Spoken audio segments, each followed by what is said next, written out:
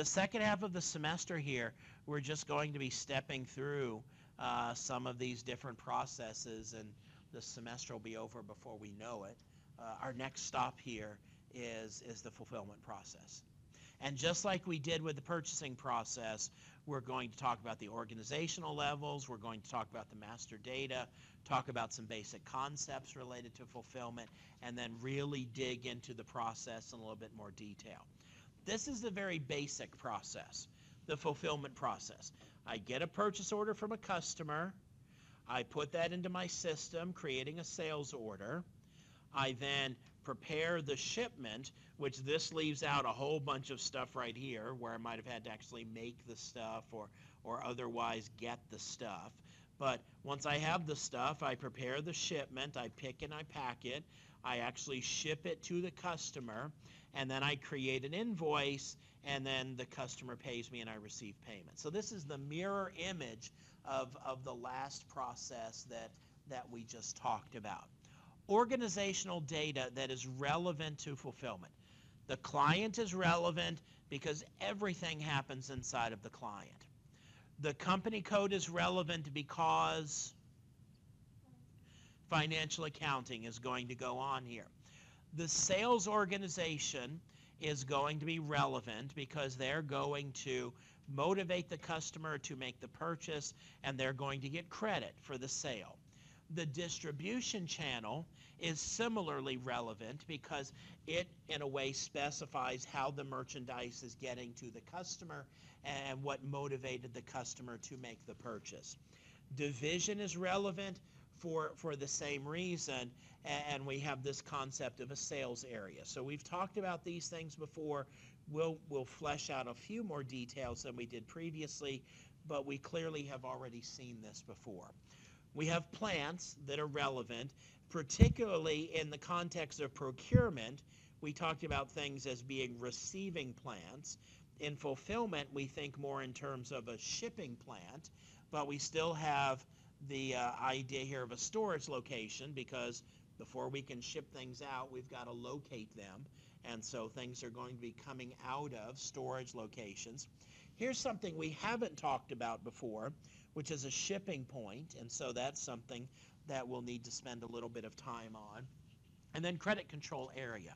We'll talk a little bit more about the granting of credit. So the things that are in black that are not new to us at all and have already been involved in other processes, we won't talk about, but let's review or go over some of the elements with some of the other things here. So one of the organizational data elements we deal with is the sales organization. Now remember, the purchasing organization is the entity that bears the ultimate strategic responsibility for purchases that we make. Well, similarly, a sales organization bears the ultimate responsibility for selling materials and services. So that word organization is used on both sides, whether buying or selling, to denote the entity, really the people in our organization that manage this at the highest level. The specific duties of the sales organization are to distribute goods and services, basically get people to buy them, negotiating the sales conditions. And so they're going to play a big role in setting terms of sales and negotiating that with customers. And then the sales organization also bears a legal responsibility. When we think in terms of product liability and customers having rights of recourse against us that might result in lawsuits and things like that, from a company structure and legal perspective, the obligation associated with selling a product lives in the sales organization of our company. So the vice president of sales or whoever the top ranked person in our organization on the selling side would typically be a part of the sales organization. And in fact, when we're talking about negotiating and product liability and such, you can see where there might actually be a lot of lawyers that actually are working related to the sales organization. This is really the highest level entity that we have in the selling process as far as capturing data. So as we wind up building a hierarchy here, the sales organization is going to be the parent. Now, of course, we could have multiple sales organizations, but ultimately, in the context of selling, there's nothing upstream from them that we have to concern ourselves with. One or more sales organizations are assigned to a company code. So I started building a hierarchy here. This could be my company code that both of these belong to. Every company code has to have a sales organization associated with it, presuming that we're going to be selling things, which one would assume would be true for pretty much any organization that's out there. And in fact, these sales organizations, or a company code, must have at least one sales organization. And these are often based on geography. So I might want to break this up in terms of West Coast sales, East Coast sales, other things of that sort come into play here. But the key things to remember that I don't know that we emphasized previously is this element of legal responsibility and negotiation. So as we think of all of the things that come to our company in the way of responsibilities related to selling things, that's going to be housed in this particular group. Questions about that? All right, distribution channel. This is the means through which materials or services reach the customers. That definition makes sense, but really what we're talking about here is more a distribution strategy or a technique. For example, we might think in terms of web-based sales and catalog sales and in-store sales. Well, those are all different ways in which materials reach the customer. But if we go too far down that pathway, we could find ourselves confused, because web-based and catalog, UPS might actually deliver the stuff for us. And we're not talking about UPS here. We're talking about the strategy by which we have reached this customer. We've communicated with them through our website, and so that's the way that this order came in. We mailed the customer catalog. He or she read the catalog. They picked up the phone. They called us to place an order. That was the strategy that we employed to get access. Distribution channels are very, very useful because we can use it to do things like differentiate retail versus wholesale versus internet. So what I didn't have on my previous list here that I could add at this point is, other strategies here would be wholesale, retail.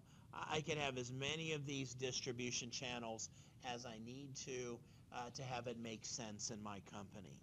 What this is useful for is I can think in terms of different pricing schedules. You had an exercise recently where you set a pricing schedule, very, very basic fashion, for products that you were selling. And in fact, a small handful of you had some problems with that because you went and created a pricing schedule, and then when you went to sell stuff, it said, we don't have a pricing schedule for that.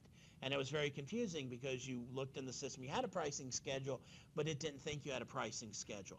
And that's because as I create these pricing schedules, I could have one schedule for wholesale, I could have a different schedule. I don't know why I put an arrow next to retail while I said wholesale, but I could have a schedule for retail, I could have a schedule for wholesale, I could have different prices for web-based, I could have different prices for internet.